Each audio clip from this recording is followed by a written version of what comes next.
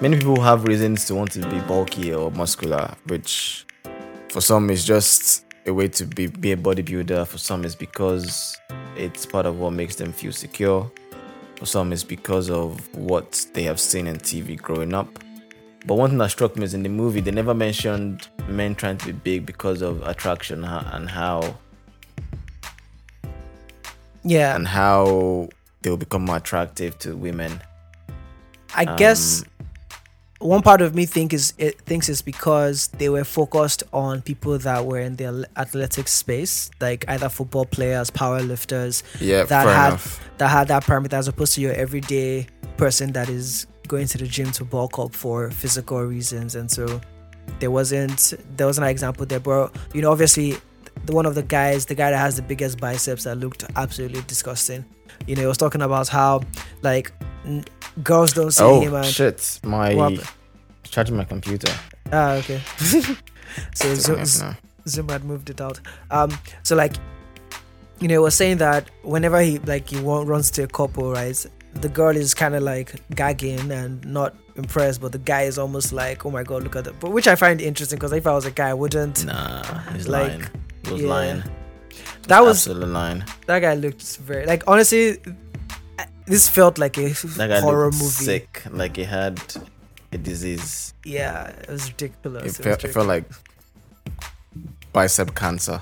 It was problematic, man. And I think for me, what it just, I think I learned a bit about stuff that I didn't necessarily know and just assumptions that I had made. Just for example, how the different types of steroids, and some are, quote unquote legal and you can prescribe them, some are not. Essentially what exactly are steroids, which is like hormones that you kind of like pump into, like essentially they're hormones that already exist. Nothing can make me put a syringe in my body, but you get but like whether to make me high, to make me stronger. I mean, God forbid, except we don't have like diabetes or things like that require to do it, like God, just God like but it's also like people that pop, again, some people have consistent pain, migraines that require them to take certain drugs, but they're friends, and we both know, we should know people that any small thing they've popped a pill, right? Like either it's paracetamol or Panadol or things like that. So for me, it's just it's one like argues the same thing.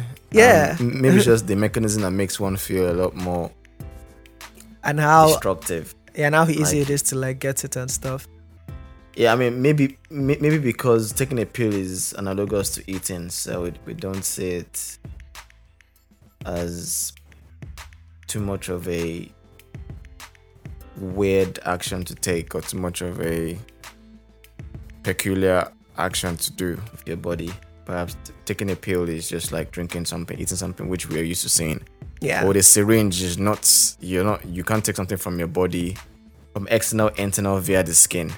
It just feels like much. A very, very weird, desperate, precarious method to change your physique or change your current physiological condition. Yeah. So syringe is deep. It is deep. Alright, so that's the preview of this week's Cinematherapy episode. If you would like to listen to the full episode, head over to our Patreon page using the link in the description to get access to all our exciting premium content for all our lovely, lovely, lovely subscribers. That's it from me. Catch you next week.